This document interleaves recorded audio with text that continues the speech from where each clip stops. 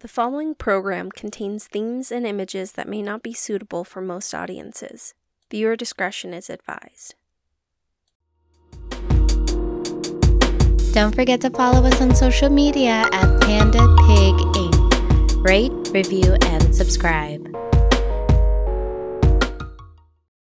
Hey, it's Panda. And it's Pig.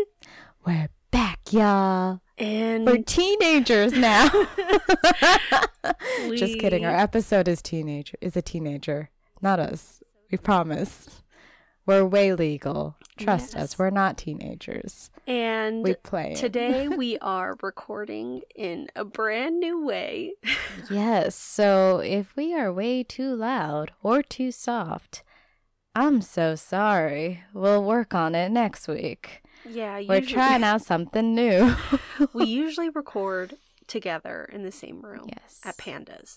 But this week we were unable to get together, so we are recording remotely, and it's going to be interesting. So have some grace with us as to whether or how this turns out. It's going to be a first for us.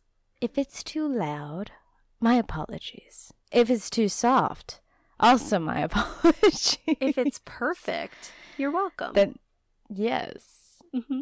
Round of applause, clap and a half for us. We're only human. Exactly. I mean, could it really be worse than our pilot episode? No, I'm not ready to revisit that. I'm not either. That'll be That's our dinosaur for now. Yeah. We're gonna leave that. I'm sure we'll look back even at this episode and cringe. Yes. I'm pretty sure we'll figure it out. I mean, there's one of those episodes where I was echoing and I was like, no. I know. It's rough. Technical difficulties. It's been a bit of a roller coaster, but we're learning. We're newbies to this. We're getting there. Just roll with this. It's only season 1, okay? We got plenty of seasons to go. Exactly. All right. So let's episode get 13. Let's do it. Episode 13. What is this episode called? This is The Woman in the Garden. Okay. Yes. So who this was it written episode by? Was directed by Sanford Bookstaver and written by Laura Walner. So Sanford directed The Girl in the Fridge, and and Laura Walner wrote for The Man in the Bear. Oh, so not a bad combo. So an interesting combo. And I felt like it was a solid episode too. Oh yeah, I had lots of thoughts about it. I do too. I felt interesting. I'm trying to see if in my mind if it reminds me at all of The Girl in the Fridge or The Man in the Bear. Not really. I would say it gives me closer in regards to The Man in the Bear or The Girl in the Fridge. The thing that I think this episode draws most on is Booth's feelings for Bones, whether that's a protective coworker or appreciating her. The characters' feelings, them and Hodgins and Angela too. True, I see that. That definitely shown in this episode for sure. Absolutely. Like out of nowhere, but obviously we know it's not out of nowhere. Mm-hmm. But it kind of felt like out of nowhere at the same time. Like it jumped. Mm-hmm. So I'm like, where's this backstory, y'all? So this episode is called The Woman in the Garden. Yes. And essentially what it is about is it has to do with gang activity, political power, and death, obviously, and forbidden love, gotta love that. Immigration issues, throw in the politics. Of course we have to. Booth to being make Hodgins crazy. Booth being a bit of an asshole. Oh, for sure. And a little aggressive. Like, bro, calm down. Like, what kind of character oh my gosh. I can't wait till we get into each section, dude. I had thoughts all the way. So essentially, the first character you're introduced to is Jose Vargas, and you find out through the course of the episode that he is a former gang member, and he is El Salvadorian. He is in the United States illegally. He came with his father, and his sister was there. His father ended up dying of natural causes, and his sister ended up her death was caused by another person. There seems to be debate as whether it's murder, accident, manslaughter, etc. I'll get into that. Yeah. And it was a delayed death, basically, from the incident. For her, it was delayed.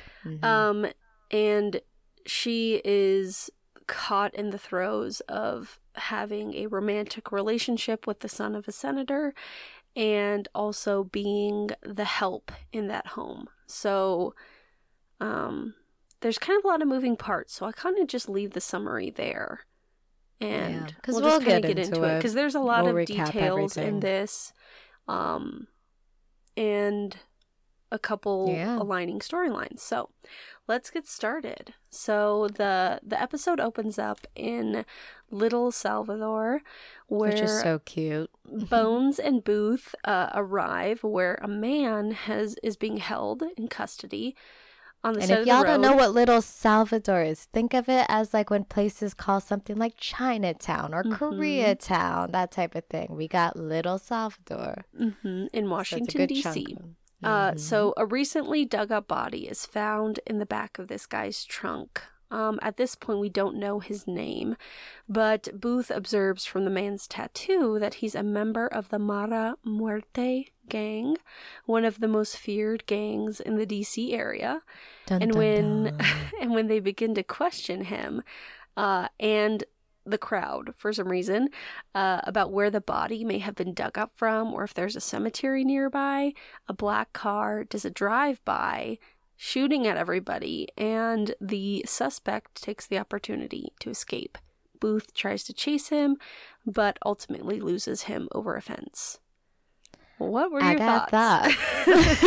Okay, go on. Okay, so my first thought was, Bones is so cute because she was doing research to improve their work relationship. I noticed that too.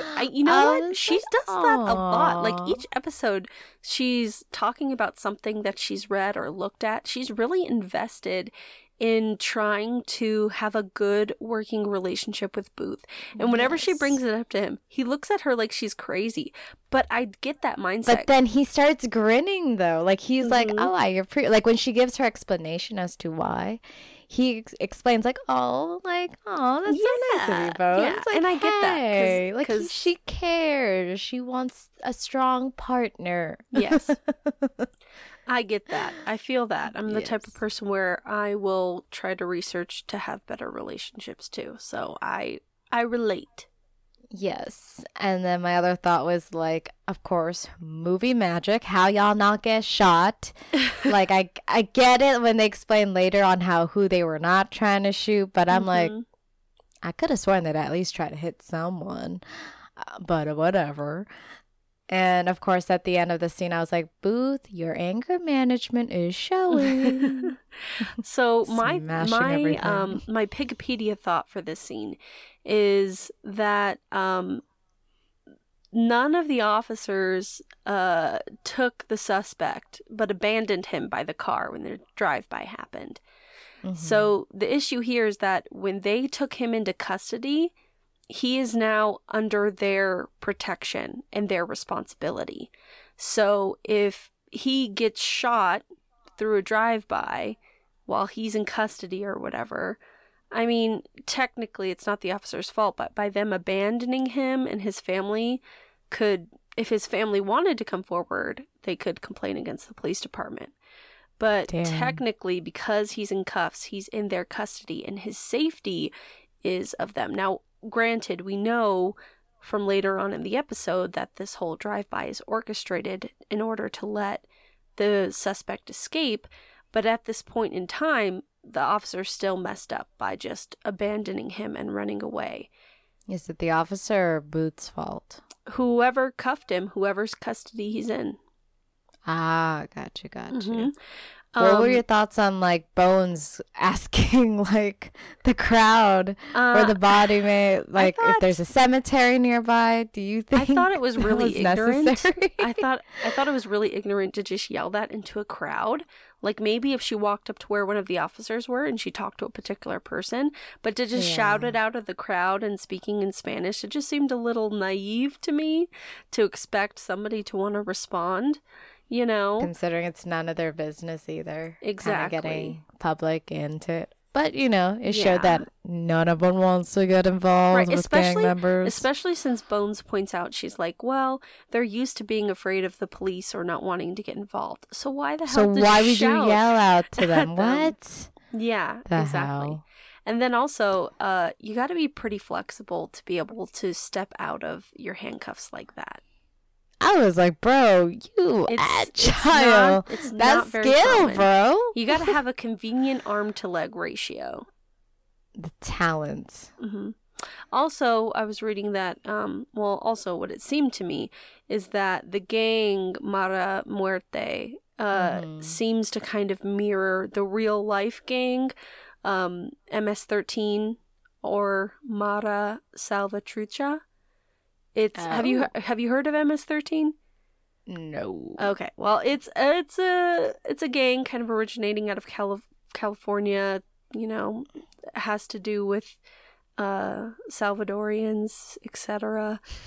So they seem to have kind of used inspiration from real life for this episode. That's pretty crazy, but all right. That's dope. So, did you have any more thoughts on that scene, though? Not in particular. All right. Let's go to the next scene at the lab. To the lab. Angela, Zach, and Hodgins, they're examining the body. Bones is there, too. Yes, Bones is there, too. They determined that the victim that they found in the trunk of the car, was buried for about 6 months and comes from Central American descent. They find a rosary with her, and Bones says to submit it to Dr. Goodman for review, since he is an archaeologist and could possibly know its origins. And he's majestic. And he is majestic. He should know. His time is closing in. Yes. Dude, Hodgins is straight cheesing for Angela in this scene. Mm-hmm. Like, when she says, ew, because he's just talking. And I had two thoughts when he was talking. One is when he says gravedigger, I'm like, okay, that's spooky. Right. Because I know what the future holds.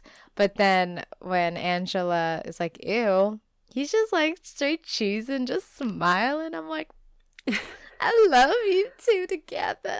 I realized that also Hodgins is kind of like, because, you know, there's an intern later on in the series, Vincent, who's known for spitting random facts. I feel like that's Hodgins for at least the first so many episodes, where whenever they're in the lab and they're examining the body, he comes up with some random gruesome facts. Yeah.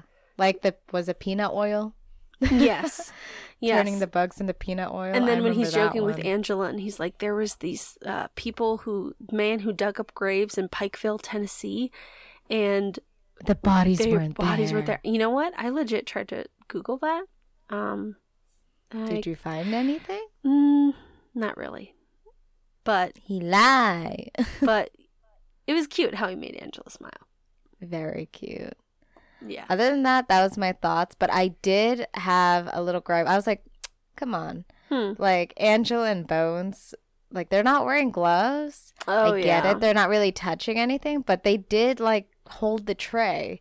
And they gave it one to the other. And it looked like their thumbs were kind of inside of the tray. So I was like, I still feel like you probably should have worn gloves. I mean, Bones kind of harps on Booth to not lean on the examining table later. I'm assuming it's because, you know, he doesn't have gloves on. Right. Because she leans on the tables when she has gloves on. So I'm just like, to wear gloves or not to wear gloves? Right. To wear gloves. Yeah. It's tough. It's tough to maintain, like, perfect lab etiquette throughout a 12-season TV show. But come on, man. It's only 13 episodes in. Yes, wear your gloves, yo. Wear your gloves. Yeah. So, oh God. I hope, like, me adjusting in my chair doesn't fully come out through this audio. I'm pretty sure all me moving is going to come out there. So I'm so sorry, y'all. We'll figure it out. We apologize. 1,000 apologies. Yeah. Also, so, in this scene, we kind of see more as time goes on, and I feel like I'll beat this like a dead horse as the series goes on, but Bones does not have consistency with when or how she respects people's religions. Like, sometimes she's very fervent and dedicated, you know, like in this episode where she's like, we're gonna make sure she gets a proper burial. She was clearly a religious person. But then in others, she's just extremely condescending. Yep. You know? I agree. It's like, very... I appreciate how she is in this episode, but I wish later on she'd be more consistent. Show that same consideration. Yeah, especially with Booth, you know? For sure. Like, but it's kind of interesting because she's more considerate in this one, and he's more hard ass. I feel like it's a lot playing good cop, bad cop. Oh, that's that. If I could give like a nickname to this episode, it's good cop, bad cop. That's all I felt this whole episode. I was like, who even are y'all? Yeah, that they really leaned into that, and again, we're not even at the scene yet, but I just, you know what, I'm not even going to comment on it. I'm not even going to comment until we get there, because I have so many words. Did you have any more thoughts at the lab, though? No. All right, then we'll talk about when we get to so Booth is meeting with Miguel Vieda, the leader of the Venganza Roja gang at the FBI, to ask him about the shooting. Booth says that this guy's name came up, and Vieda tells Booth that the Mara Muerte ordered the drive-by as a distraction. And okay, Booth, the shock on his face that he could never even consider this possibility. Like, you're a dude, I was thinking you're a seasoned law enforcement officer in the FBI, and you have no clue. What? Yo, dude, that's literally what my thoughts was. I'm like, how is it that Booth is receiving tips? Hello? I'm like, dude, the close-ups are real too. I was like, huh? Yeah. What? And they made Miguel here look like super cool, and Booth looks so dumb. Notifications are going off like crazy right now. What's happening? My notifications are all like going off in my ear. I was trying to turn them off. Stop being so popular. It's annoying. But what were you saying, Booth? What? I said they made Miguel seem like super cool in this episode, in this scene, obviously, where I was just Don't you love all these accents going? Okay, Booth's accent, the fuck? Sometimes, you know what? It's very cringy, and a lot of people cringy will do it like to try to get on the same level as the person they're interviewing, like, but it just sounds very unnatural coming out of his mouth. Incredibly. I was like, first of all, close-ups are real, Booth's accent, and now Booth don't know crap. Like, huh? Mm-hmm. It reminds me of the episode The Man in the Wall, when he was talking to DJ Rules, and he was like, and she took your ring. And I was like, oh no, Booth, don't. You know what I'm saying? You know what I'm saying? She took your ring? No, don't do it. So now he's basically here like, essay.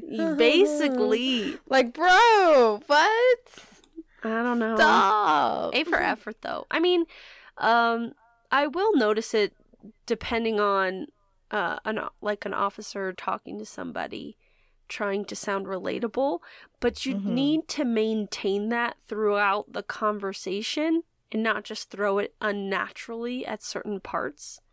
You know? It feels insulting. It does. Like, it's more like, instead of coming off, yes, and I get you're trying to come off as intimidating and getting on their level, but it feels incredibly insulting. Yeah, like, for example, from my understanding, like, if I'll hear an officer or somebody talking or trying to get on the level and it's usually, the only time they're usually doing that, it's to try to create, like, a camaraderie, like, to establish some kind of a bond. Yeah. You know, like if they're talking to a guy, they may use more familial language, like calling them brother or something. Like, come on, brother. Like hear me out. I'm just trying to help you. Kind of things like that. Yeah. But in like, granted, there are a million different types of cops out there, and a lot of them are jerks. But I just don't understand how they're writing Booth to be. He just doesn't have a consistency in regards. I mean, he has a consistency. It's just not an effective consistency. Yeah. It's like you could tell what kind of guy he is in general. It's just the way how they're trying to make his character react to things is not very consistent. Yeah. Like some episodes... It's kind of like our thoughts with like Bones and the whole religion thing. Mm-hmm. Again, inconsistent. Sometimes, and this is why you really, really... And granted, I don't know if this like this with other shows where you usually have a bunch of different writers on, but here in these episodes, you can really feel the difference in writers because the characters will have more intense or less intense reactions to things, which makes it feel a little uneven. Yes. I feel like, I don't know if we are just now noticing it because we've started our podcast and we're trying to analyzing dig deep. It. Yes, but it's like my stomach's growling. Poor tummy. My stomach's growling. I think it might be going through the microphone. I'm sorry, tummy. I'll get to you later. But yeah, so I was just like, yeah, because are we just now noticing this, or has this always been happening, or is there any consistency later that we notice? Like, I'm so curious. For me, now. It's like an understanding of the way of the criminal justice system that gives me a different perspective. There are still a lot of parts of Booth that I really love, that I feel like I was kind of ignorant to these really irritating parts of him because obviously I'm watching this show when I'm younger, but now that I'm watching it when I'm older, I'm like, good grief, Booth, get some therapy. Right. I know for sure, like, as we watch within, like, go on in more of the seasons and stuff, I know the one, Bones is the one I really feel like they could have been more solid with her. She's the one that really feels like they really change her the most. Yeah. And I'm like, At this point in the series, Bones is pretty consistent except for religion.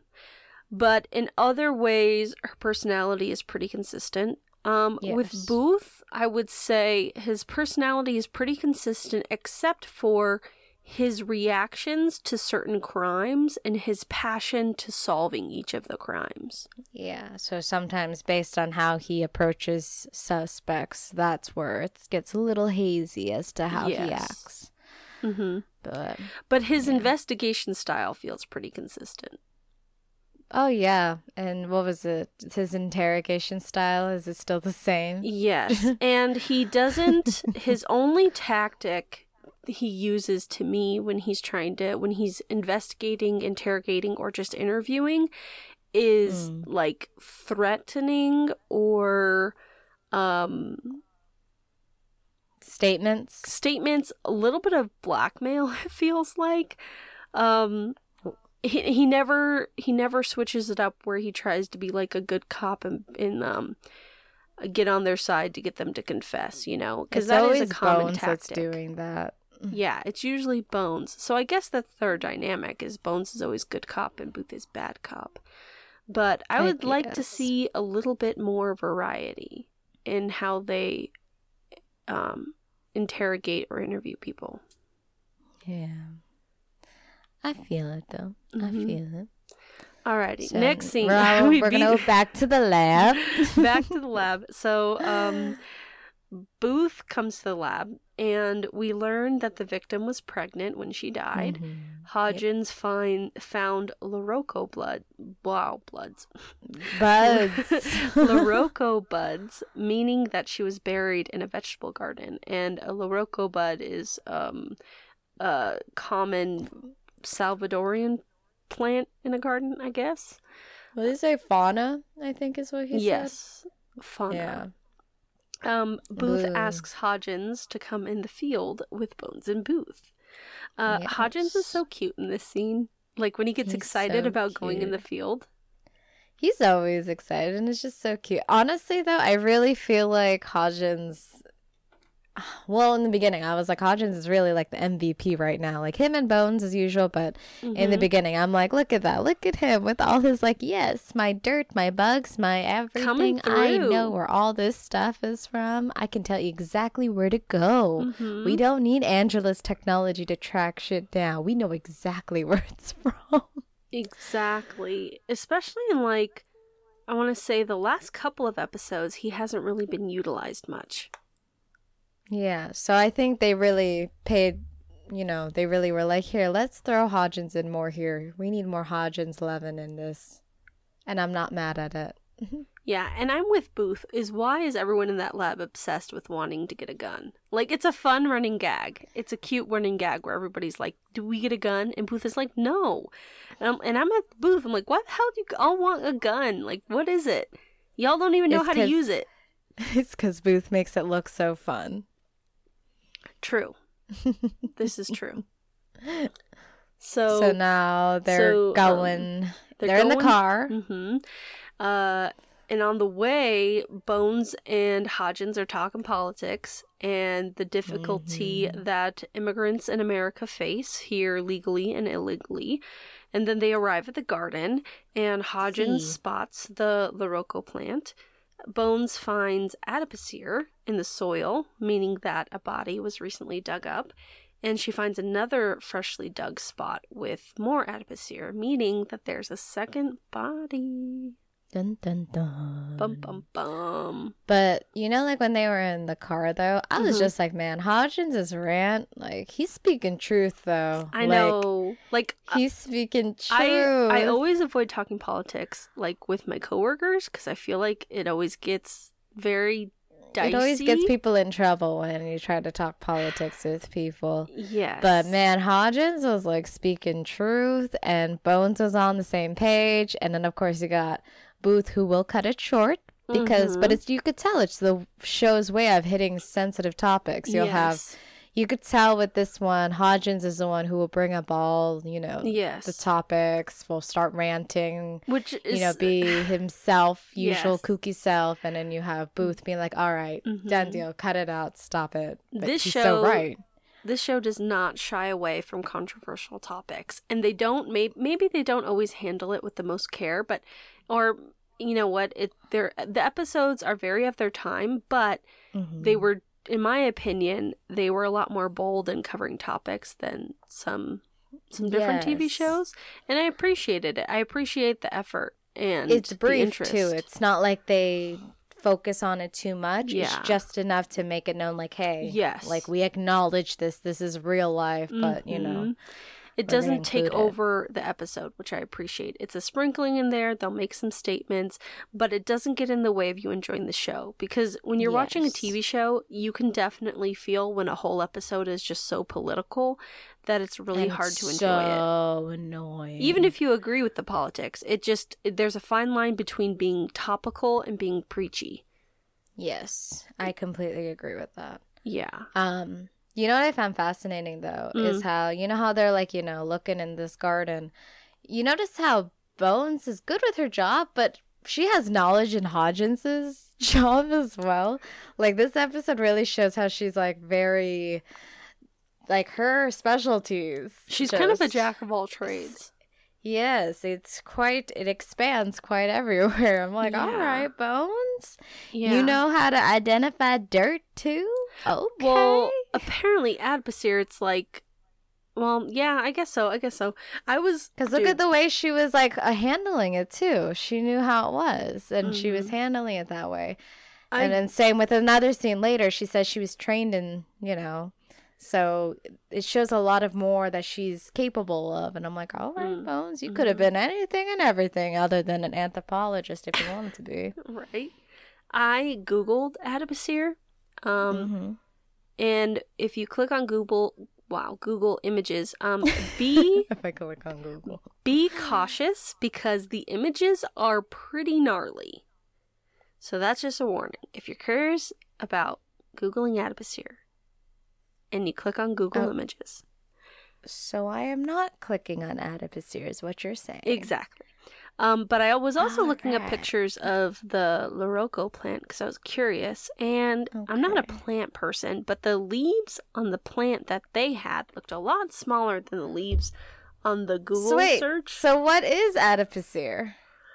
Because I got Liroko is a plant. Then what is Adipocere? It's a chemical reaction from a decomposing body with the soil. It was the white stuff. Mm-hmm. Ew. But it's worse in real life, obviously. I'll show you the pictures later. I don't want to see it now. When it's light outside, I'll show you the pictures. You're so gross. You're going to love it. It's going to be great. You're terrible. It's everything and more. You're fired. You're canceled. Get out of here. Goodbye. No. You can't fire me. Whatever. Anyway. I'm your boss. We're going to the lab now. Go away. We're going to the lab. Okay, so at the lab, Booth tells Bones that the garden is set to be excavated, meaning that the suspect was moving the victim's body from the garden, which is why the body was in the trunk of his car. Bones and Zach remove a piece of the skull, revealing that the victim died of blunt force trauma causing a subdural hematoma, and that she did not die instantly, but soon after the assault. The murder weapon left an impression in the skull as well, meaning that they'll be able to use that to identify it. And Hodgins informs Bones and Booth that he found evidence that the body was near a pond and plant material from a rare plant, a plant that was specifically given to Senator Alan Corman as a gift. So now they got a lead. See. So my first thought was, I was like, Booth, you go walk in while they are cutting into a skull and you don't have a mask. Like eventually he covers his face. But I was like, I mean, obviously there wasn't anything on the skull because, you know. But even so, if they're using, it doesn't matter because if they're using a saw, microscopic pieces of bone are flying into the air, meaning that breathing that in your lungs, either way, you all need to be wearing a mask. Yes. But I mean, you know, it could have also triggered another man in the fallout shelter scene. True. Which we would not be mad at. No. I was very happy with Bones for calling out Booth for his rude sarcasm in this scene. But you could tell the reason why he's being so sarcastic is because you could tell he just doesn't like to be shot at. So from here on out, he's been sarcastic all the way. Yeah, but he's being an ass. But I don't know. He's just being a dick to me in this He's episode. Being bad cop. I told you. He's literally just being bad cop all the way because he didn't like being shot. Yeah. To me, he's very immature in this episode. Like, be pissed, but don't take it out on your coworkers like that. You know what I did like that he felt was immature is how Hodgins and Bones got excited because they're like, you know, it's maybe the senator or maybe the White House. We're going to go to the White House. I know. And funny. They high five and he goes, you know, normal people wouldn't high five, like be that excited. Hello. I'm like, they're so cute. Don't rain on their parade. Like you actually see the actual smiles on their face. I'm like, oh, yeah, they were adorable. How cute. I love it. They were definitely I loved adorable. It a lot. It was so cute. And then he's like, I call shotgun. Yes. I also, like I said, I like how we get a lot more of Hodgins. I've missed him. I love Hodgins. The senator being given the flower as a gift reminded me of how much I don't want a flower as a gift. What? Like the fact that it just casually made you think of that? Because they said that he got this specific flower as a gift. Yeah, and I was but like, I love how in debt you thought. It was like, don't ever give me flowers as a gift. Yeah, I was like, no, I don't want a gift. I like flowers. I just don't have a green thumb, so I'd kill them. Well, it's like on accident. It's like, you know what? I care about you, so I got you this gift of responsibility. Here you go. It's anything like a lady would like flowers and chocolate, you're just like, nope. No. Give me a steak and your lovin', and we good. Yeah. But I mean, tell me on the surface that doesn't sound weird. Like, here's a gift, but you have to make sure it doesn't die. All you want is TLC and steak. Yeah. Give me no responsibility as a gift. The only responsibility you'll take is to eat that meat. It'll be fine. Not that way. Eat the steak. Stop yourself. I was thinking it, but you said it. Well, you was nasty. Brittany? Tiffany? You nasty. I feel it though. That's what it was. It was white chicks. Brittany, you said it. You were said it. You were thinking it. Oh, I love that movie. We always make white chicks jokes on this podcast. We make references to a lot of different things. We really do, but we do make a lot of white chicks. We're like, dear Mr. Royal Hampton. Yes, that's because like there was like I want to say like 6 months in high school where we watched White Chicks at least every other week. We just really love that movie. We watched White Chicks a lot, and we watched Insidious a lot. I don't know why we watched Insidious so much. Just because when we were getting with a group of friends, they were like, let's watch a scary movie. And all they wanted to watch was a scary movie. Yep. I feel like that or paranormal. Paranormal Activity. Mm-hmm. That was so stupid. Yeah, so those are wired into our heads. So anyways, we're in the car with Hodgins, Booth, and Bones, and Hodgins is cranky because he didn't get shotgun. Yes, and they're discussing what they find relaxing. And Hodgins brings up how Senator Corman is a supporter of business leaders in Central America. So he says that means that he supports repressive regimes and the use of death squads to silence the opposition. This links, however, the senator to El Salvador. The senator and his wife, the gang gets there and they meet with the senator and his wife, and they inform them that they don't recognize the suspect, but they employ a lot of people, including many Salvadorians. Hodgins goes to investigate the pond, while Booth and Bones speak to the senator's son, Logan, and Hector, the hiring manager. The hiring manager doesn't recognize the guy either, but Logan recognizes him as Jose Vargas and says that he's not in a gang, but that he's like a good old family man. And while they're talking, Hodgins helps them find the second body, and it's buried out by the pond. Yeah. So what were your thoughts here? Going back to the car, you know how they talked about like what they find relaxing? Booth says he restores vintage cars. When the hell do we ever see that? I have that same thought. I was like, I do not recall you, sir, doing that. If anything, you know what I know you find relaxing, sir, is you like to wear your beer hat in the hot Sit in the tub, in your little tub, book. reading your comic book. Like, there ain't no way. I do not see that. Yeah, don't set up character traits you don't plan on following through with. See. Absolutely. What do you find relaxing? Me? Yeah. A lot of different things, I guess. I don't know. Well, what's the first thing that came to your mind? Mine was sleeping. So you find and then I thought relaxing? Of food. And then I thought of like Clone Hero, which is basically Guitar Hero, but on the computer. And then I thought of Shiny, because Shawl for life. Forever and ever and Of course.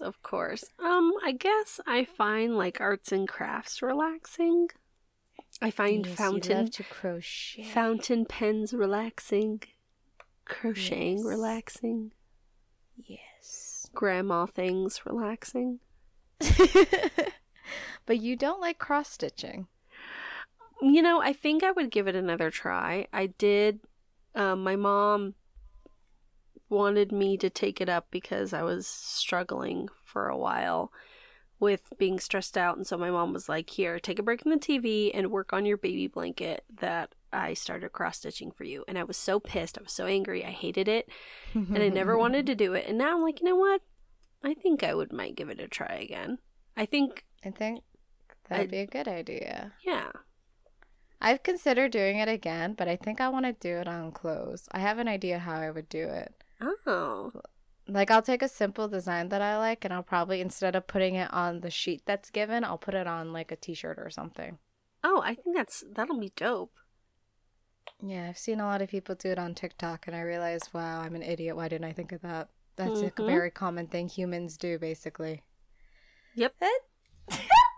Shut your mouth. Oh, my God. Stop that. Death. Stop it. Hello, death. Enough. Hello, death. This is death. You know what I also thought is, so when we're at the senator's place and we meet Hector and Logan, I was like, oh, how nice. But then when, Bones goes to dig up, the little garden area to find the other body, I think it's nice that Bones speaks to Hector in Spanish, but I'm like, he speaks English and understands English, and that's your only time that you speak Spanish to him. Every other time you talk to him. I'm like, are y'all just trying to make this scene very dramatic? Is that why? Like, because I mean, you also made it like perfectly like movie magic. The first piece she finds of the body is the skull. So the placement. So granted, I'm not a native Spanish speaker, so I don't think I would really know whether or not a lot of people would find this weird. But at least to my perspective or my experience, people where Spanish is their first language, they will feel more comfortable speaking in Spanish because they know more words to describe what they're thinking or what they want to say, and vice versa. Sure. So I know that sometimes people who Spanish is their first language, they'll appreciate if someone speaks to them in Spanish. I just figured that when they would see each other again, she would keep doing it, though. But she didn't. I think so. I was kind of like, why only that scene? Why not other scenes? Why don't you keep speaking to him in Spanish then? Yeah, it just seems like they kind of flexed in there at different times to show that, Bones is native. I mean, not native. Bones is fluent in Spanish, but I feel like maybe they could have been more strategic with when they used that. Yeah, but that's just my opinion. Yeah, I agree. It felt weird.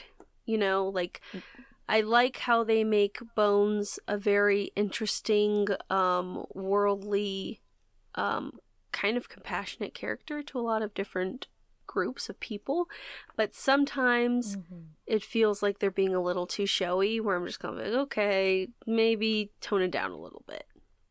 Yeah. And this was one of those where I was like, You made me think of a scene. I think it was an Angel, and David Boreanaz was speaking Korean. Dude, and I forgot about that. I was like, what in the movie magic is this? I was like, oh my gosh, what is happening? I was like, let me hop back on my Duolingo and get my stuff together. I'm almost at 365 days. I'm at 336. I'm almost there. Killing it.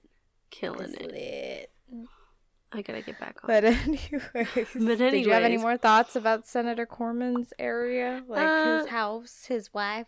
I thought it was weird that they were like, we employ like 20 people. We don't remember all their faces. I was like, 20 people is not a lot of people. Yeah. Sounds like they're just slaves to them, so I'm like, bro. Yeah, they're like your typical white savior kind of people, where they're like, oh yeah, we employ them, we care about them, but not enough to remember their faces. Yes, not enough to remember their names. Clear later for sure too. Oh yeah. Like they made it very clear, they don't know any of them. Yes, only Hector, and Hector knows everyone.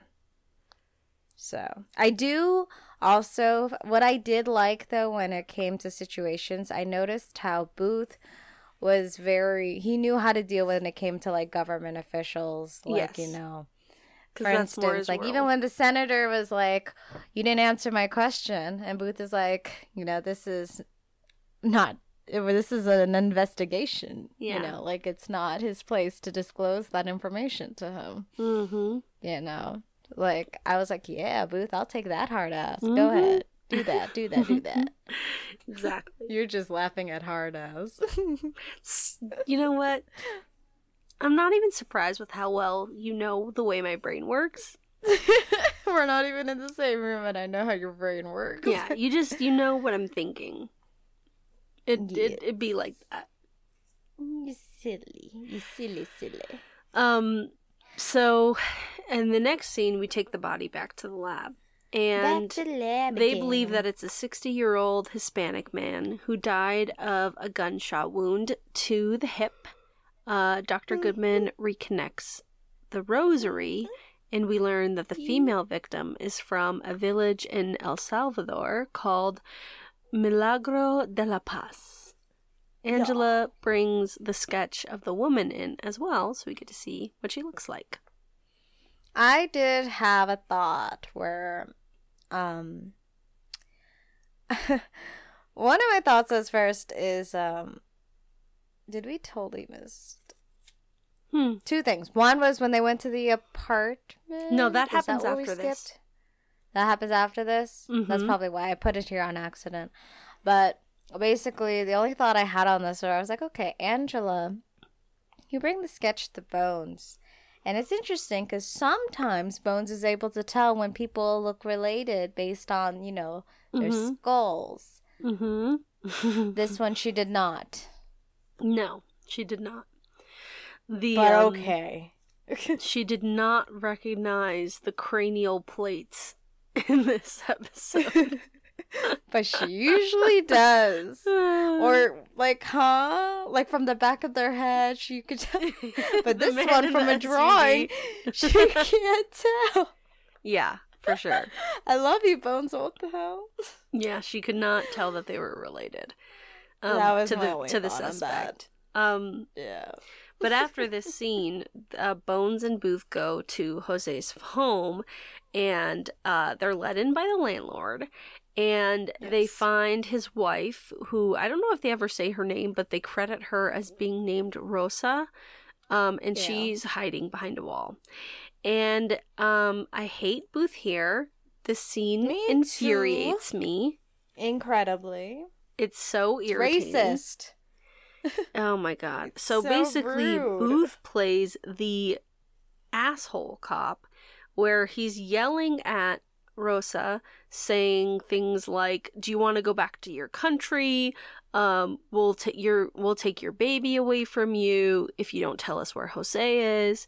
And Bones is like, "Dude, like, lean back, chill out, bro. Like, what You're the hell?" Scaring her. And he's like, "Well, they need to know."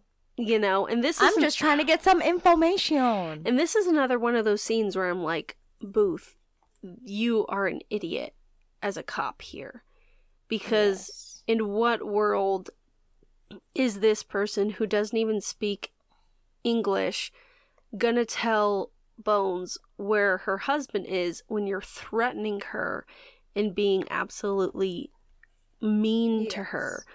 Like, I get it that they're trying to prove a point that, like, cops do this, especially to, people in this type of situation. Yeah. However, this is totally out of Booth's character. Yeah. So it's like, I get what you were trying to do, but this is why sometimes I was like, yeah, Booth kind of needs an actual cop partner. Yes. To kind of balance it out a little bit. And then they realized it way later. Mm-hmm. But for now, I'm like, this isn't Booth. That's not Booth's character. I think that's why it is so irritating, because he can seem very compassionate in other scenarios.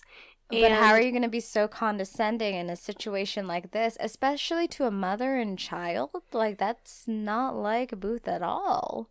And it's like, I can see in certain ways where a tactic of being aggressive like that with somebody you're interviewing, I could understand that to a certain degree. But in this scenario, I'm not even thinking of it as being rude or being a jerk. I'm thinking of it as like, you are dumb. You are not going to get any information from this lady. And you're being an asshole. Yeah. Like, yes. you're being an inefficient law enforcement officer as well as being a human jerk.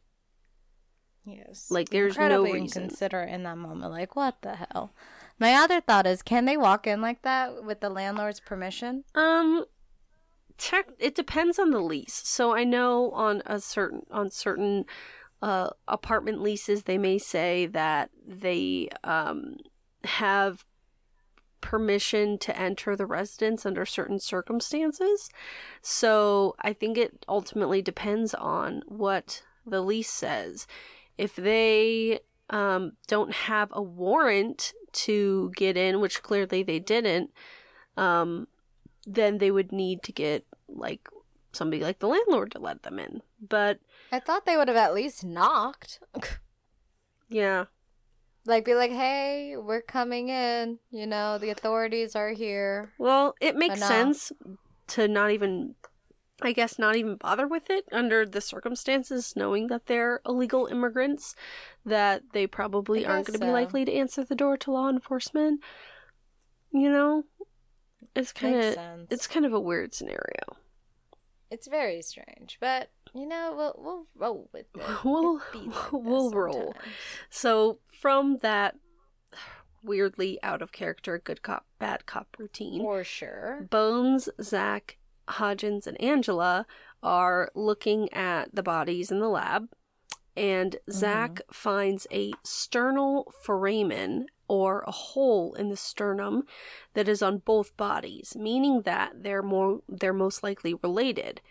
Without Booth there, the gang tries to posit scenarios that best describe what happened. They glean that Jose was taking the female body to be buried where the male victim was buried, was found. And we also learned that the father died at least 6 months before the daughter died, but he died from cancer, not from gunshot wounds. Yeah.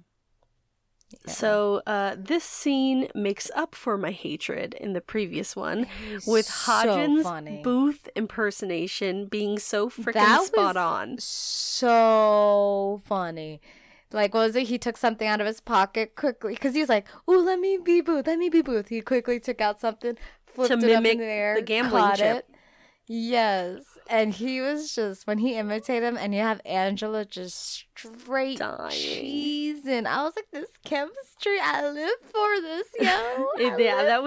That was a great scene, and I love how Bones was just like very loose, like, okay, guys, come on, let's be Booth here, let's do this, come on, let's put it together. But it was just Angela and Hodgins coming up with ideas until she's like, no, that doesn't make sense. And then she uses her brain. But I was like, yes. But that scene is golden. It is. It's golden. It's an adorable scene. I also looked up sternal foramen. So apparently it's a developmental variant of the sternum. And it results from an incomplete fusion of the bone when it's growing. They are common, occurring in approximately 5% of the population. They are most commonly found in the inferior aspect of the sternal body. So, some interesting bone information there. Interesting how, you know, it doesn't cause any problems. You just happen to have like a little hole in your sternum. It just did not completely fuse. And it just chills. But you're alive. But you're alive. So strange. But you got a little hole in your chest. Like you had a bullet wound, but you were born with it. What I found interesting is them as anthropologists, how they didn't see it as how they thought it was a bullet wound. But don't they always look at the markings, and wouldn't they be able to see like a pattern, a ballistic pattern, if it was a bullet wound that they recognize? Well, it's funny because with the dad, like the old man, it was interesting on how the only reason they indicated a bullet wound is because they found the bullet. But for some reason, it took them so long to find out, oh, he didn't die from being shot, but died from cancer. And I'm like, how did you guys just now realize that? That would have been one of your first things the moment you recognized there was a bullet. It's all on the bone. Yes, you would have started out with that the moment you realized there was a bullet. You would have focused on that. Yeah. But man, weird. That sucks though. You die from cancer. Right. Like, you don't die from being shot, but you die from cancer. Like, yikes, bro. Yeah, that one was a Cancer's bummer. Cancer's a bitch. Cancer is a bitch. Ugh. Come on, it's 2021. Mm-hmm. Cure that cancer, yo. Mm-hmm. Find that cure. I don't understand. I have a lot of questions for science and the government. But you know, you can cure COVID. Just not cancer.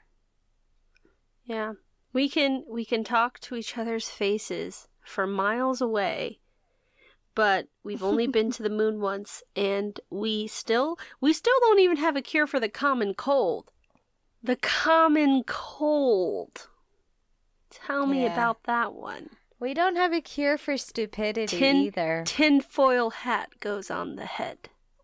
What are the stupidity? What are we going to do with all the stupidity? I don't know.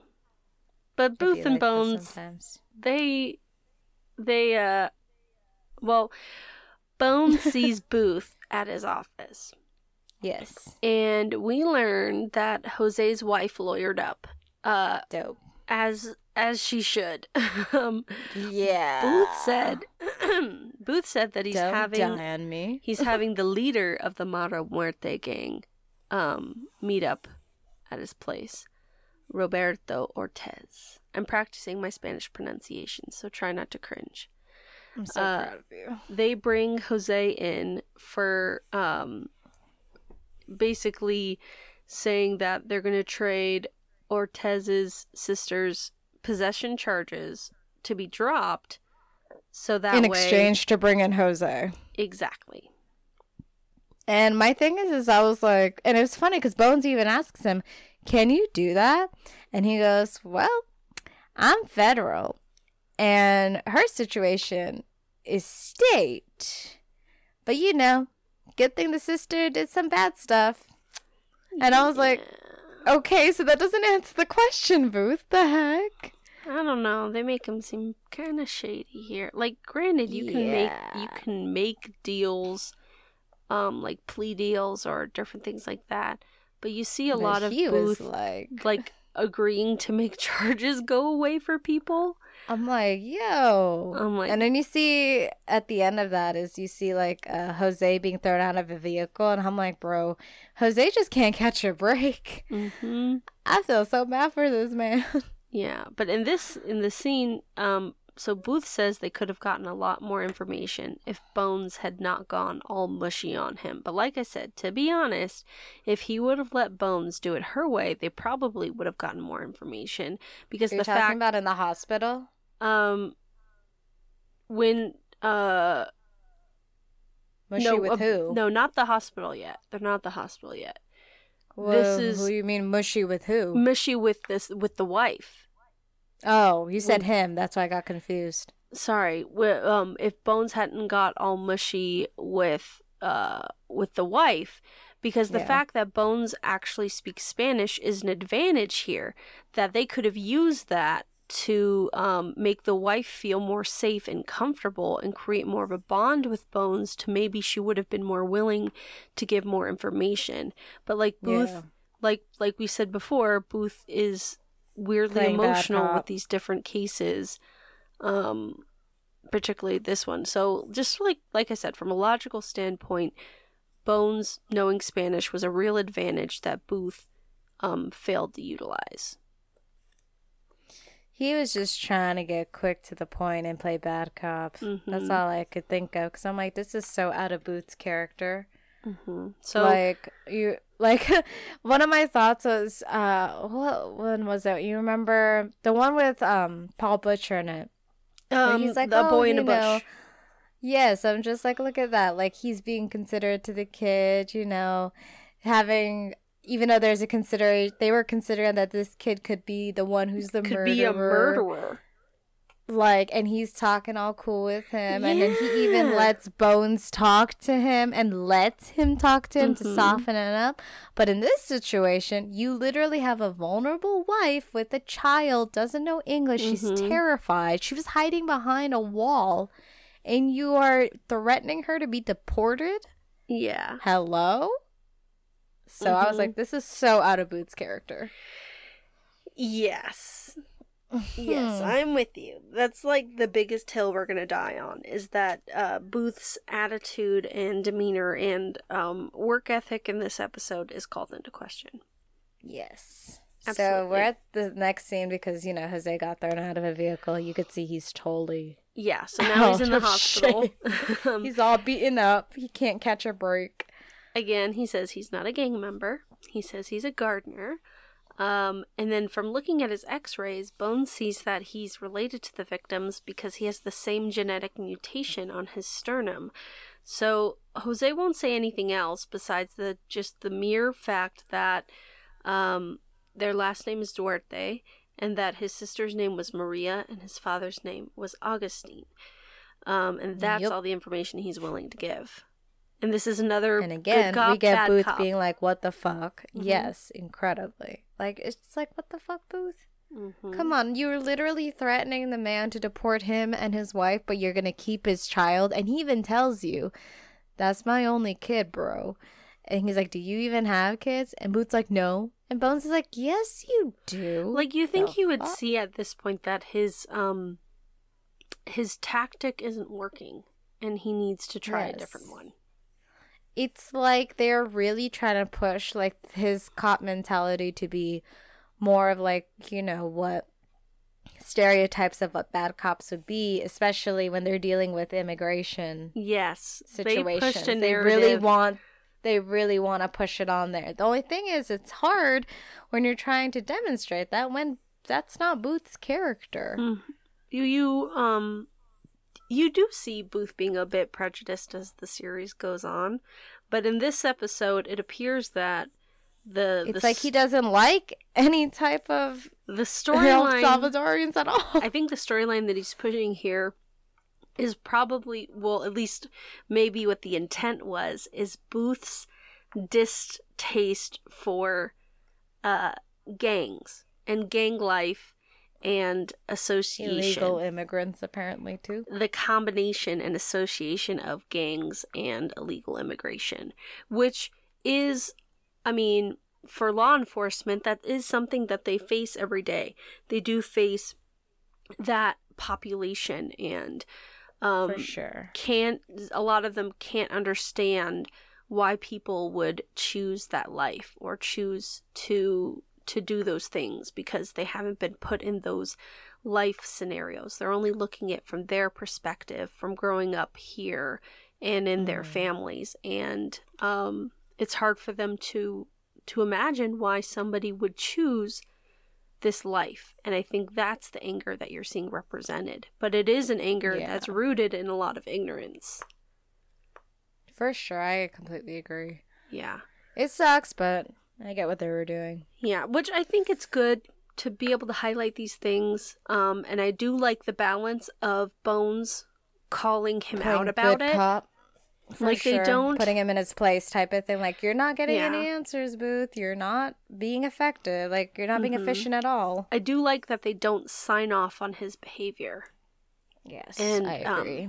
And his treatment of the people. So it's tough when you're watching this, because Booth, to a lot of us, is a beloved character. And like many characters on TV, if you look at them on paper, they're deeply flawed and probably not a great person. But I do enjoy the challenge that they give you of, like, okay, you really like this character, but remember, this character is supposed to be human. So they're going to do things you don't like. They're going to have prejudices and issues. And hopefully they work to overcome them and have character growth, which is why we will love the character, you know? So I do appreciate them not making Booth the squeaky clean, perfect person. Yes. So it's like, so we could see. Yeah, so this episode... He could have been fired so many times. This episode reminds me of the way it could be political in the same way as The Man in the SUV. But I think I like the way this episode is handled better, because in The Man in the SUV, the ignorance isn't... The guy who directed or wrote it is the one who's the same one on here, isn't he? Or what? Oh, no, it was the fridge and the Man and the Bear. Just kidding. Just kidding.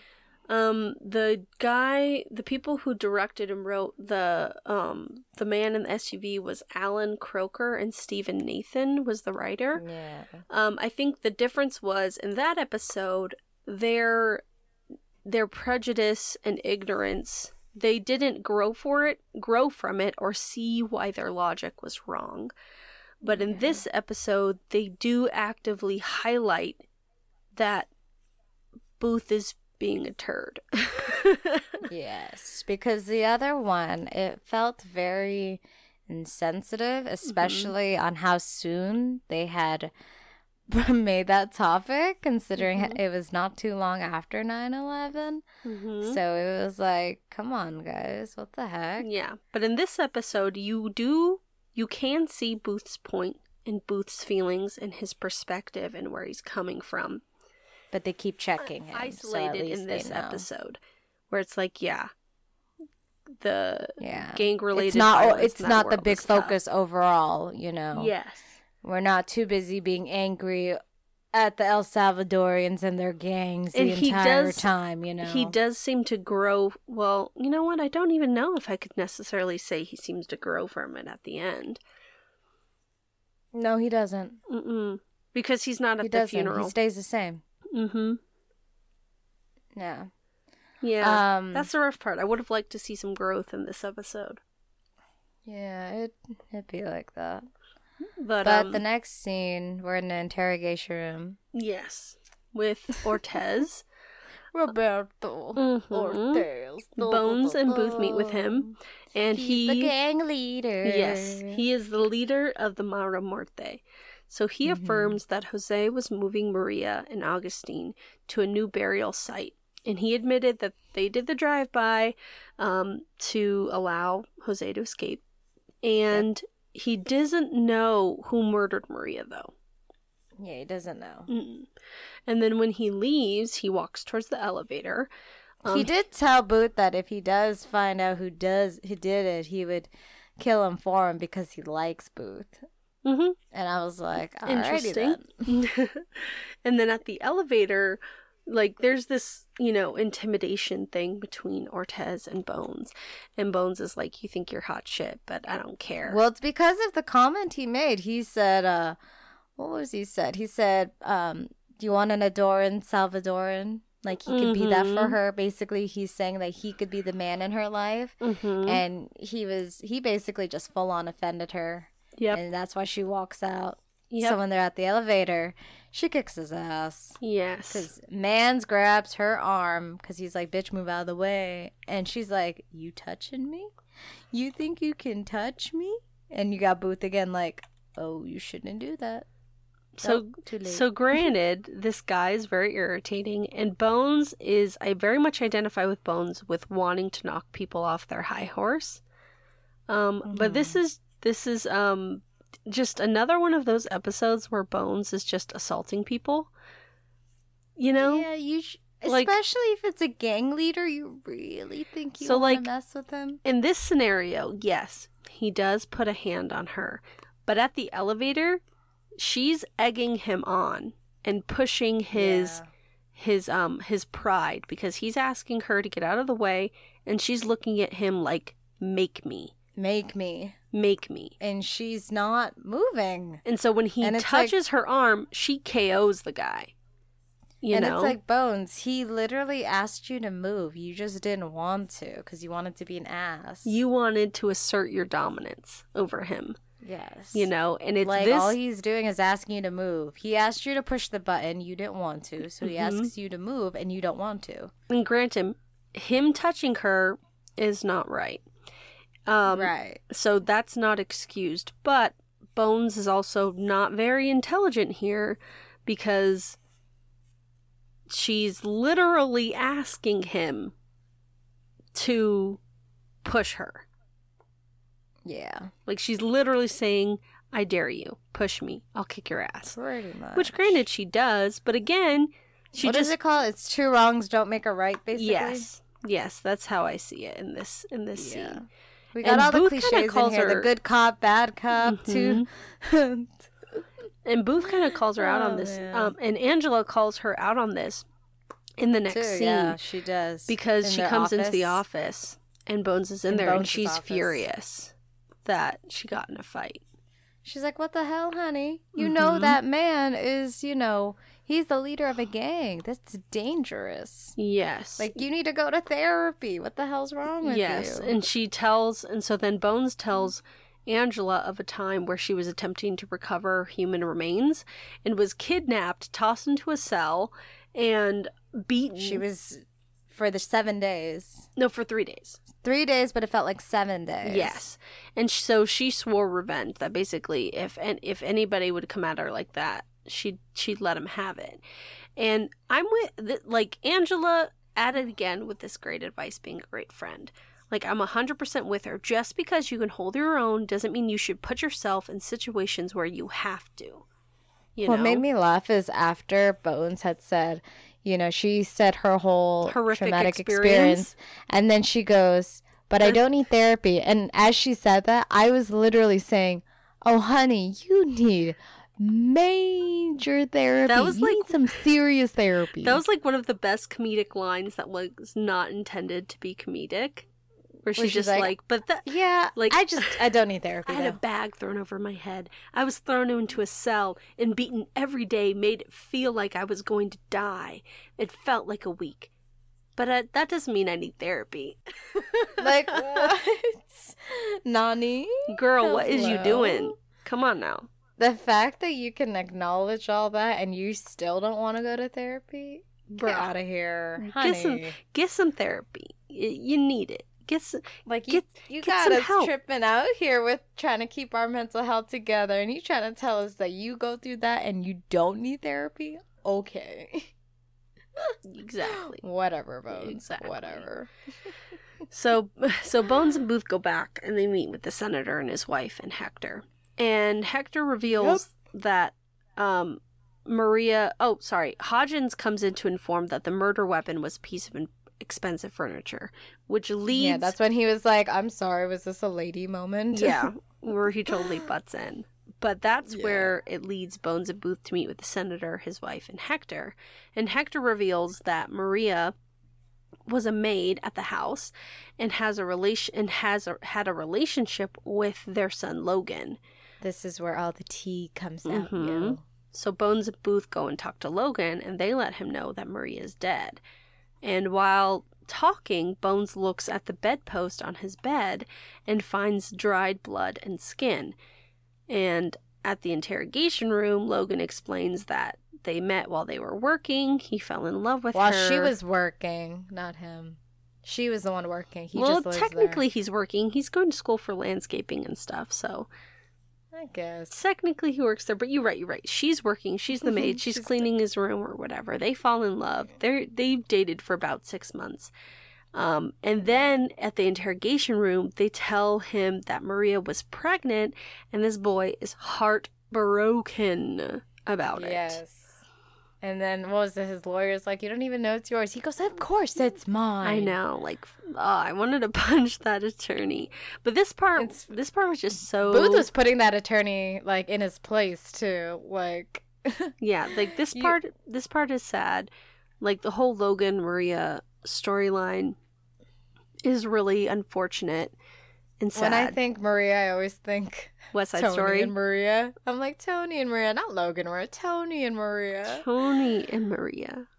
West Side Story vibes. Mm-hmm. The only difference is it's not Tony who dies, it's Maria. Oh, no. It's a bummer. But it is. But my only thought was, like, gross. This blood and skin. Like, imagine that on top of your bedpost. You just don't know, and it's there. That's gross. Been there for a bit, too. Yes, that's pretty gross. Yeah, but... when you see Hector's face and mannerisms in this scene, they just make him look so suspicious.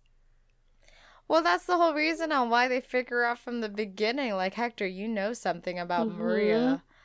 because he said it was the way he said something. The way his face was Bones looking. immediately caught it, and they were like, "What are you hiding, Hector?" And he was so easy to give because, you know, it gave me a lot of the vibes from, what was he in The Man in the Bear? It was the sheriff. No, not sheriff. The doctor. No, the Native American. The Ranger. Ranger Rivers. It reminded me a lot of that. The only difference is, like, it's the same mentality where they were kind of trying to hold their own, you know, like, always trying to do their own thing. And it was the same mentality. The only difference is Hector broke character and was like, right. Nah. And Ranger Rivers didn't actually kill anybody. He didn't kill anyone, but he was able to, like, hold his own. Like, yeah. They're like, because what was it? He was he was a poacher for bear meat. And it's illegal, isn't it? Yes. So he was good at lying, though, because he was just like, you know, oh, y'all didn't ask.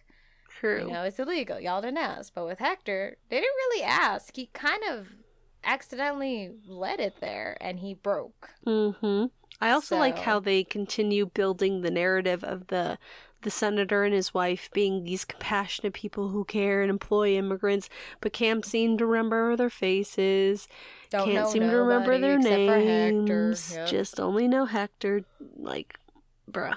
Yeah. So I like how they build that through in the episode. I agree.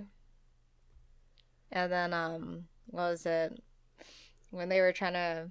It was like Booth tells Bones, like, oh, you know, however Maria dies, that's up to you guys. That's you Squints' job.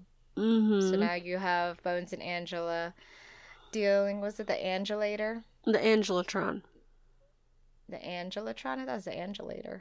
Oh, yes. I wrote it wrong. I wrote down Angelatron out of habit, but yes, it's still the Angelator. It's the Angelator. And they're just playing scenarios on who the suspects may be. They have, like, was it the dad, the senator? They have Hector. They have Logan. And they were saying, like, you know, Maria must have fallen. Eventually they came to the conclusion that she's been yanked off a ladder to strike the front of the bedpost with her head, because it's a very tall bedpost. And every time I see that simulation, because you hear Bones always asking Angela, like, do you have this, the layout? Do you have this? And she goes, yep. And I'm like, girl, you prepared? Right. You was prepared. You did your homework, girl. Yes. Yeah. She did good. That's pretty much all my thoughts on that, seeing that. I really didn't have any thoughts there. But the details are just always dope. Yes, they are dope. So they go to the hospital, and Bones and Booth speak to Jose. Jose's father died while his wife was pregnant, so he couldn't report his father's death because he wanted his son to be born an American citizen. And then, right after, his sister died. So, you know, this actor here, this scene was so freaking sad. And the guy who plays Jose is an excellent actor in, like, portraying grief and emotions. Like, even though he doesn't have much dialogue in this episode, he reveals so much with his facial expressions. He's very good at it. Yeah. He was a highlight for me, like a very good actor in this episode to me. And that's what we discover. The only thing he says really is how he wanted a nice place to bury them both. And how, like, they also found out more about Jose and his life, on how he didn't want to join a gang, but he had to get papers, you know, for him, his sister.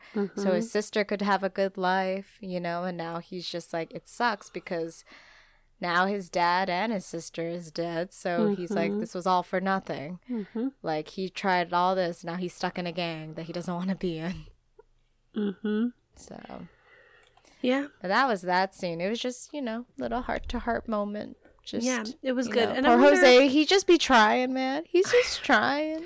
You feel for it, because it's like, you feel it. When you feel you have, you know, no other options, and it's not like he's doing it for fame and fortune. It's like he's trying to give his family a better life. That's all he's trying to do, just live his life, you know, have a better one. And he was working as a gardener too, you know. It's not like he was just out there slinging dope, you know. He was legit working trying hard, to work. Trying his best. Again, going back to what Hodgins was talking about. Exactly. And I don't remember how Booth's reaction was when they were talking to Jose. I don't remember either. If he had understanding of his face. It was a lot of focusing on Bones explaining to Jose, like, we know what happened. Right. We know you didn't do it. Mm-hmm. And then you get Jose's focus. I don't remember seeing much of Booth.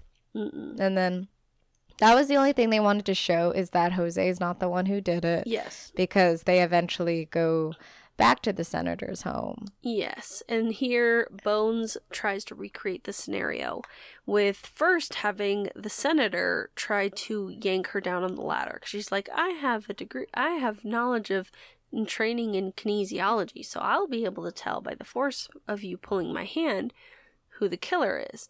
So the senator does it, and she's like, nope, it's not him. Then look at that, more talent. Then they look at Hector and they're like, Hector, do it. And Hector's like, nah, I'm not gonna do that.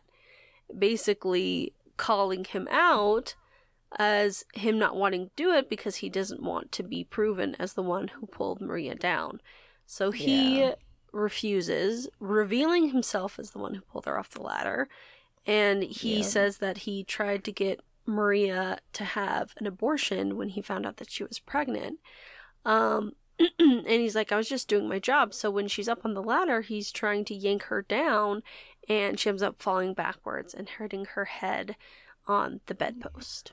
Basically, Booth's scenario that he played to Hector was like, what was it? She probably defied you because you said don't go into Logan's room. She went in to do her job, and Hector was like, what the hell? And pulled her off, yanked her off, and she fell and hit her head. And he even says, like, he gave her $500 and sent her home because he wanted her to get some help to go to a doctor. The $500 was for her to get an abortion. Yeah. That's what he said. I thought he said $500 to get, because she hurt herself. No, it was for the abortion. Oh, he gave her $500 first. Because he was like, hey, gave her $500, take care of it. And then she went into Logan's room. I don't remember it that way.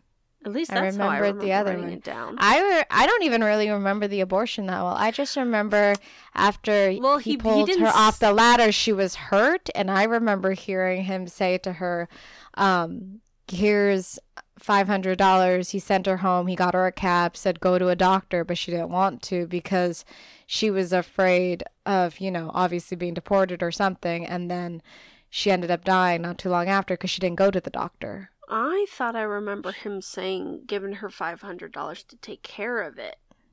I don't remember that well. That's what I thought I remembered. You're probably right. We'll have to. You watched it more recently than I did. Like, you just watched it, and I watched it a couple of days ago, so you're probably right.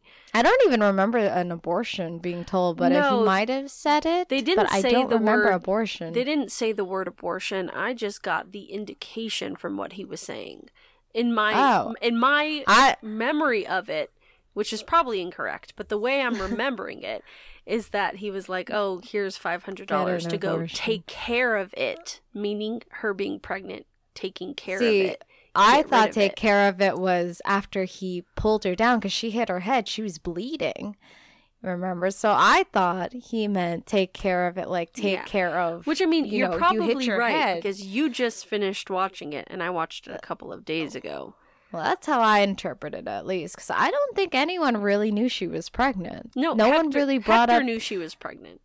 Okay, so he did know. I thought he just knew their relationship. That part it was still pretty fuzzy. They didn't make it very clear as to how much Hector knew. No. So it was a lot like we were trying to figure it out. So that's why I couldn't really remember. So IMBD, of course, tried to say that because it was a quote-unquote accident that no one should have been arrested, but that's not true. And Booth proves it because he puts him in handcuffs and says you're being arrested for manslaughter. Just because the death wasn't premeditated doesn't mean that Hector still isn't responsible for it. So basically they're just trying to find someone responsible.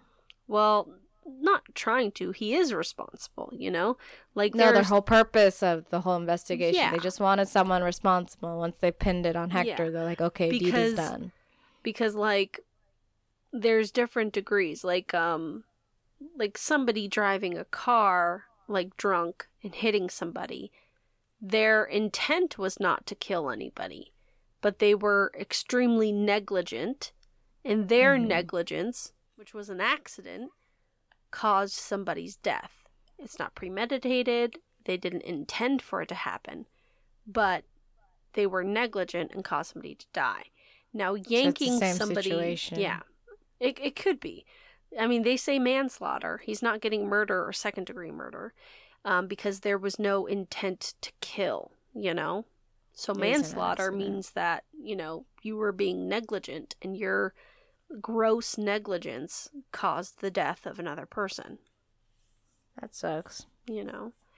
So poor Hector. He was just trying to do the right thing. Keep them not out of trouble. He didn't want to even get himself in trouble, but he got himself in trouble instead, just trying to keep everyone out of trouble in general. Mm-hmm. And even if anything, he could be in trouble still for obstructing the investigation and not telling everything he knew type of thing.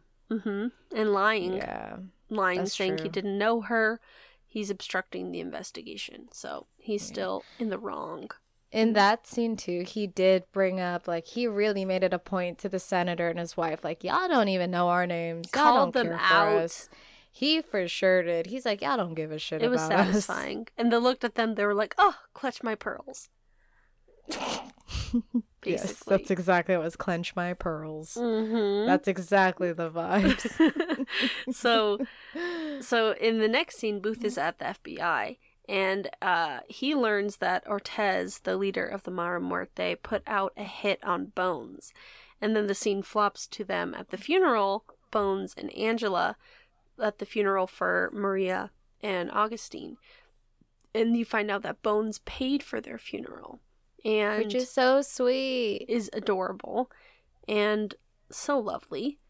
Yes. And meanwhile, because they kind of flip-flop back and forth in the end scene. So then, after cutting from that scene, they go back and Booth follows Ortez, and in the most, like, physically graphic way, Booth threatens him. He pushes him up against the wall, has his hand around his throat, and sticks the barrel of his gun in Ortez's mouth, and basically tells him that he doesn't get to touch Bones or else he is going to murder him. Yes. Essentially. Well, my thought is, I'm like, I get it, but wouldn't that make him and Bones a target with the gang? Like, not if he scared the crap out of this gang member, because Booth is a cop, right? So I'm not condoning Booth's actions here, obviously. But from the perspective of the gang member, Booth is freaking crazy. Okay? And if a cop pretty much sought him out, followed him without his knowledge, because he didn't catch on that Booth was around the corner.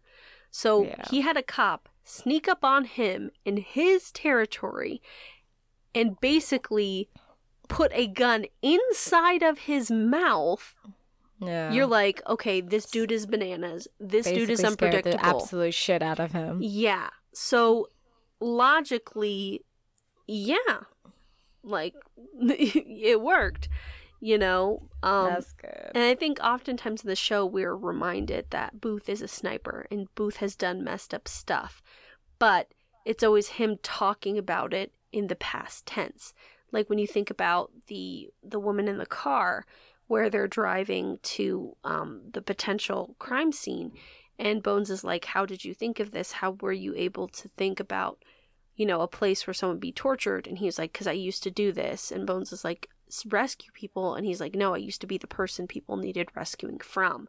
So you hear that and you're kind of caught off guard, but it still sounds like a past angel tense vibes thing. Again. It's angelus. But in this scene, you are faced with the dark side of Booth.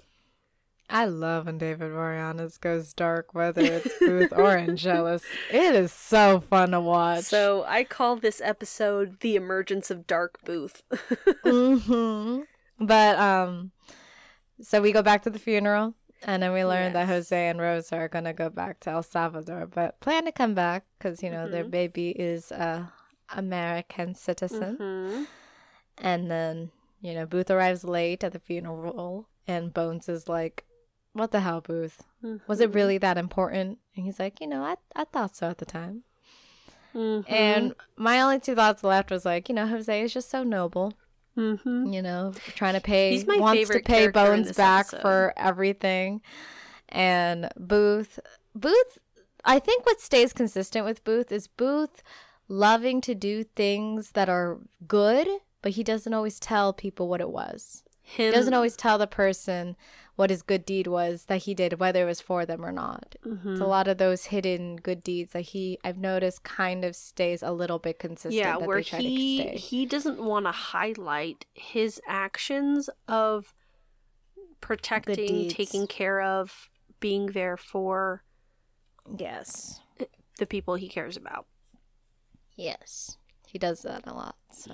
He wants to do things behind the scenes, which he definitely does, because, like, I'm like, on one hand, I'm like, hell yeah, Booth, nobody threatens your people. But then, like, on the other hand, I'm like, what the fuck, Booth? Yeah. You know? So, it's a toss-up. It's a toss-up. So, I really, like, my words. What's the word? Words. My sideline pedestrian, like, woo, woo, woo, woo, person is, like, rooting him on, you know? Yeah. Where I'm like, oh, yeah, that's what you do. Get him. Tell him or whatever. But then, like, tell him who's boss. Yeah. But then, like, on the other hand, my ethical brain is like, this is some really unethical behavior. This is not right. It's a love-hate relationship where I enjoy the entertainment, but then I'm also thinking of the real life scenario. Yeah. Again, it's just movie magic. You live with it. Still love Booth, though. Oh, for sure. Still love him. In all his glory. Other than that, it's a solid episode. Good cop, bad cop, basically. Yeah. So I enjoyed this one a lot. Yeah, it was solid. I liked it. It was a good Other than the fact that Booth is an ass, it was a solid episode. We got a lot of Hodgins. Yes. A lot of Hodgins and Angela chemistry really peeking through. Loving that. So Booth was an ass, but it was not for no reason. It was for a reason. But they barely even showed Zach in this one, though. He was barely in this one. I forgot to mention the scene where Hodgins impersonates Booth. At first, Bones is like, we don't do this stuff. And then Zach is like, yeah, we only deal with the hard evidence. And he was just so cute at that part. He just stays adorable. But so Zach, not much Zach, so more Hodgins in this episode. But good. Yeah. I enjoyed it a lot. It's still out good. We'll take it. It was good stuff. Yes. And that wraps up the commentary. And now we're going on to True Crime. What you got today? Yeah. True Crime. All right. So the next few episodes... Do you have a slideshow? No slideshow. Okay. With this one. I'll just show you the pictures of the people later, but it's not... Okay. Like, if I have a ton of pictures, I feel like last week I only had one picture, so it just kind of feels pointless to do a slideshow. So, it's fine, because then I'm just staring at their faces, and I'm like, this is kind of creepy. Yeah, so, like, if I have more pictures that, like, work with it, you know, then I'll show you pictures. Or it also depends on if I have enough time to put pictures together, you know? Works. Yeah. This time I don't, but the next few crimes that I have are a bit more forensic based, and by that I mean I watched some Forensic Files episodes and read some different articles. So this episode, let's get started. So is this a Forensic Files case? Yes, this is a Forensic Files case. You love Forensic Files cases. This is the third episode of Forensic Files, and I can't remember the name of it. Season 1? Yeah. Oh, wow. Okay. Yeah, so Oklahoma City, July 1st, 1992. 42-year-old Karen Campano has recently returned home after visiting her children in New York. She lived with her third husband, 27-year-old Chris Campano. Wait, how old is she? 42. And her husband is 27. All right, girl.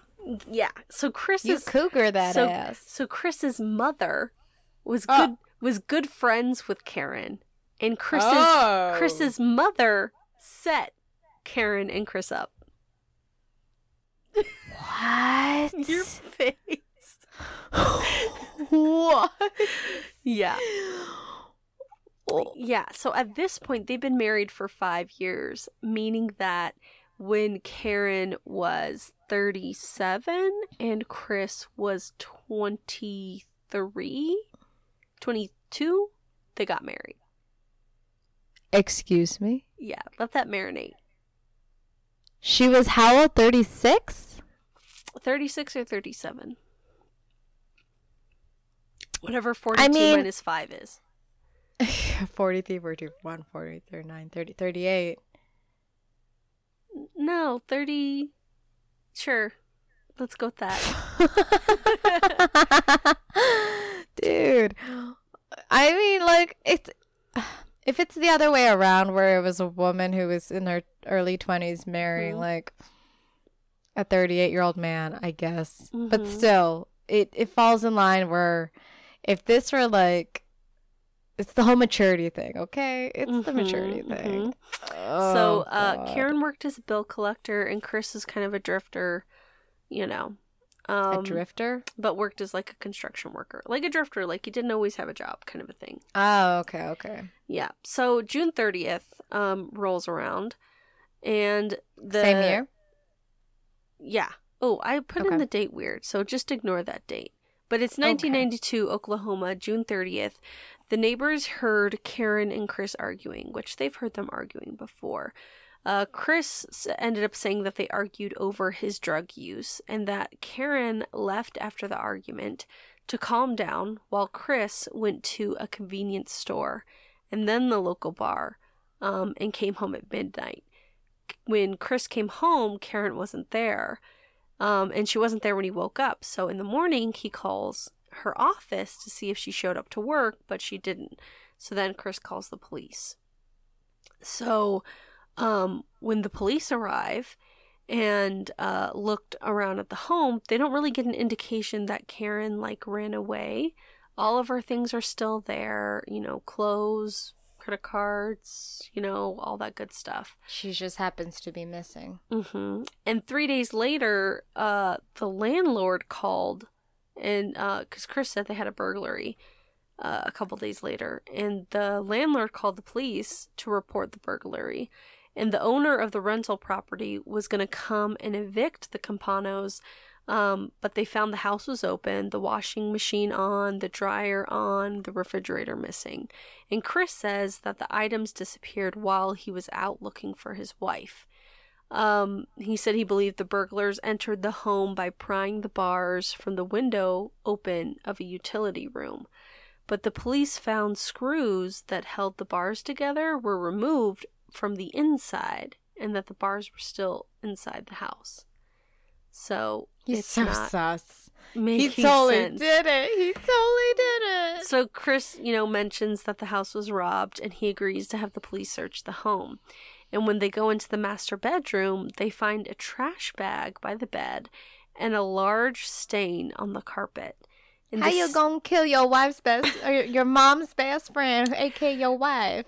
And so the stain was shown to be blood, and it was still wet when the forensics team examined it. Bro, what? Mm-hmm. So obviously Chris is their main suspect. Obviously. For sure. Like, what do? Just kill her for a couple days, left that blood, just see. Like, bruh. You know, you just needed to soak that carpet a bit. Apparently. So Chris says he doesn't know anything about Karen's death. But when the police interviewed the bartender that Chris said he was at the bar, he says he doesn't remember seeing Chris there. And the morning that Karen disappeared, he pawned off some of her jewelry. Mm-hmm. So the forensic team... He's not a good liar. No, he's a youngin', you know? I mean, he's older than we are now, but still. How you gonna kill your mom's best friend? A.k.a. your wife. So the forensic team goes back to the house at night, and they use luminol to show the presence of blood. So they put it everywhere. They take photographs of the rooms with the lights off, with the black light on, and with the regular lights on, so that they can see kind of the pathway of where all the blood is, to kind of get the full story of what happened. Yeah. So when they do that, blood is literally everywhere. Like, it's the man went on a stabbing, like... It's swiped against walls. It's on the floor. Man's was like, I don't want an older woman no more. It's on the ceiling. It's on the doors. He was probably on drugs. So blood splatter evidence tells the story that someone in that room was beaten with, like, blunt objects. And that the body was dragged through the house and out the back steps on the driveway. Like, there's a smear all the way down to the driveway. And then it stops. So he drove it away. Huh? He drove it away. Mm-hmm. He didn't bother cleaning any of this? Or no, they just found it with the black light? He did clean it. They just found it with the black light. It just wasn't that carpet that he decided to clean. He let that blood soak. Yeah, he wanted it marinating that carpet. He wanted to change carpet colors. Like, what in the world? Clearly. So they did a measurement test on the carpet stain to see, like, how much blood is in that stain, because they still don't have her body. So essentially they have to prove that she's dead. So by looking at the blood stain, they see that it's about 1,300 to 1,400 cc's of blood, meaning that blood stain is more than 40% of her blood, meaning that she would not have survived losing that much blood, meaning that so she laid there for a while. No, maybe she laid there for a while, or maybe that blood came out really quickly because of how severely she was beaten. But she's definitely in that spot where enough blood was able to leave her body. Yes. Yeah. And so to verify that the blood belonged to Karen, they reach out to the FBI, and her father's passed away, so they've got to verify on both sides of her DNA. Because, you get 50 from your dad, 50 from your mom. So they pull blood samples between Karen's mother, her sisters, her 3 children, and they pull in the ex-husband, one of her ex-husbands to check the DNA against, just to kind of prove that she is the person. Like, there's no chance of her being some other person. Oh man, that's also crazy. Imagine you got kids that are probably the same age as your husband. What? Right. Bro. So obviously Chris is arrested.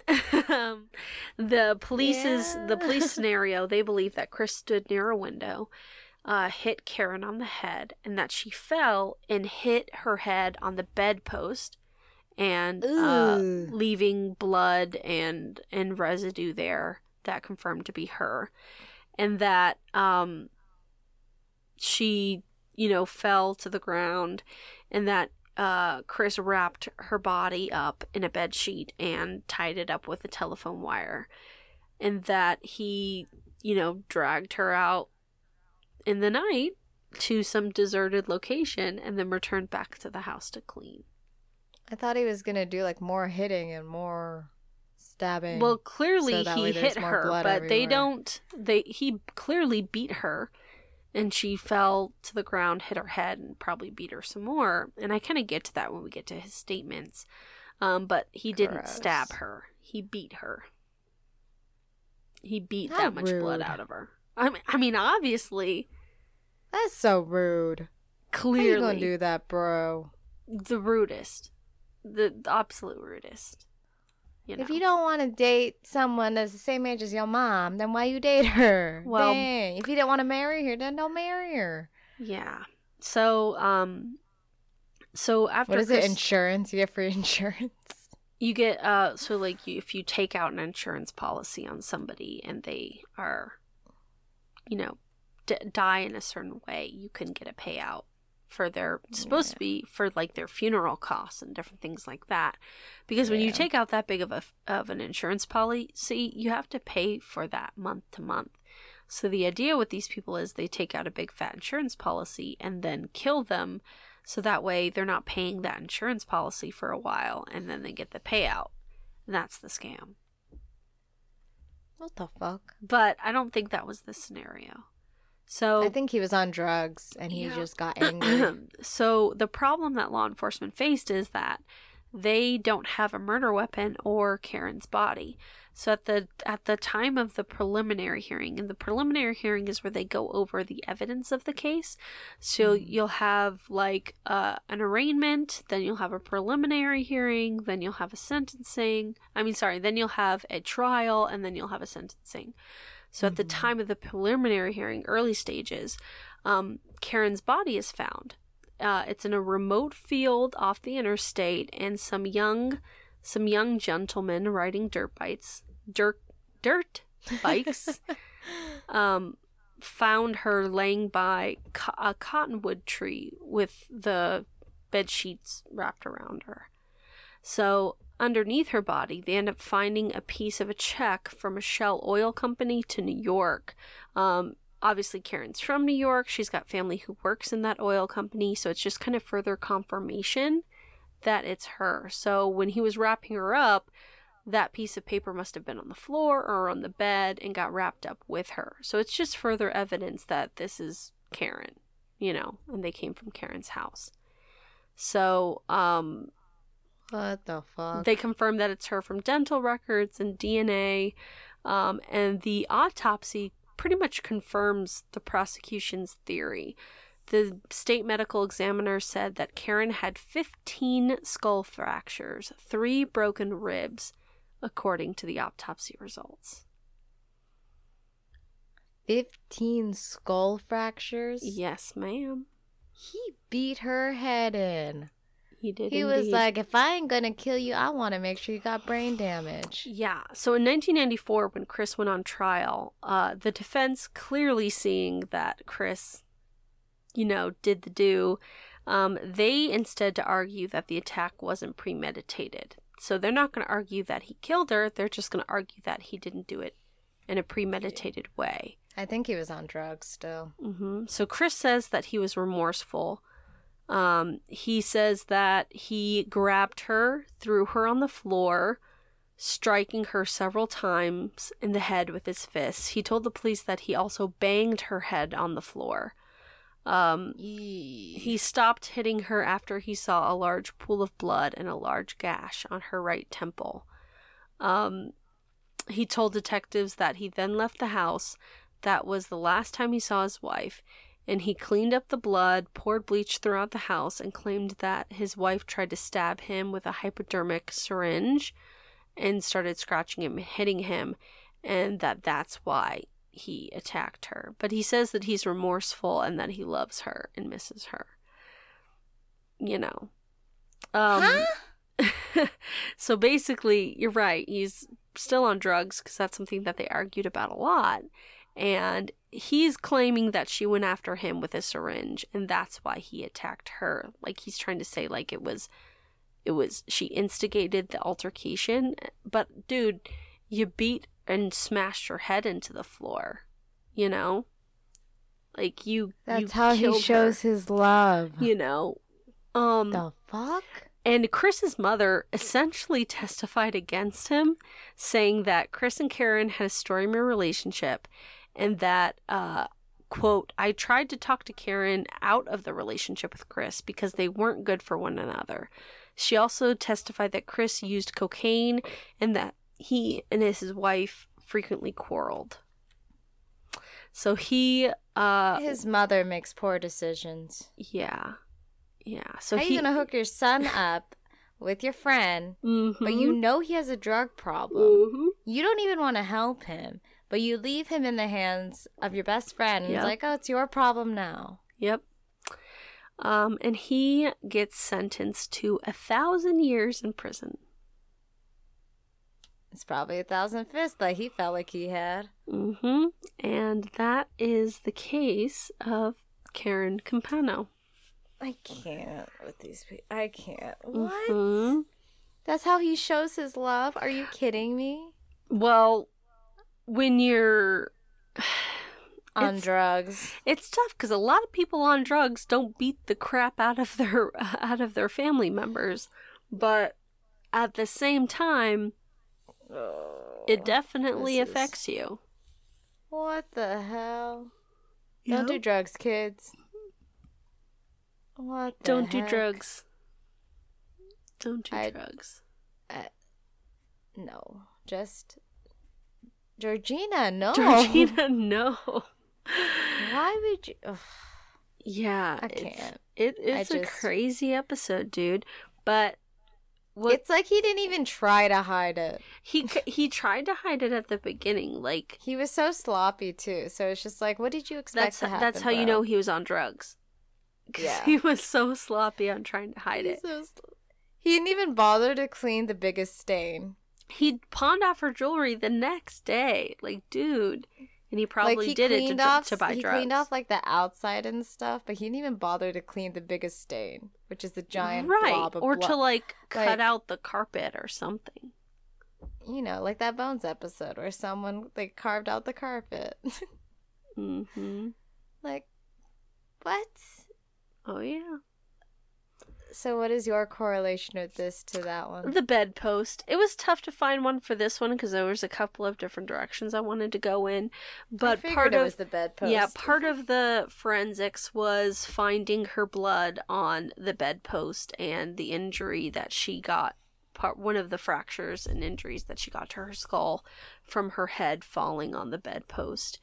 And I was actually surprised that you weren't going to go into detail to how this Bones episode was related to a gang incident in California, the real life situation. Yeah, it's tough to do to see what I wanted to do with this one. I was kind of short on time, so I didn't really look too deep into a couple of different cases. This one was still good. I'm just mind blown. Like, bro, why would you... I have so many questions for this man, but I don't want to ask him.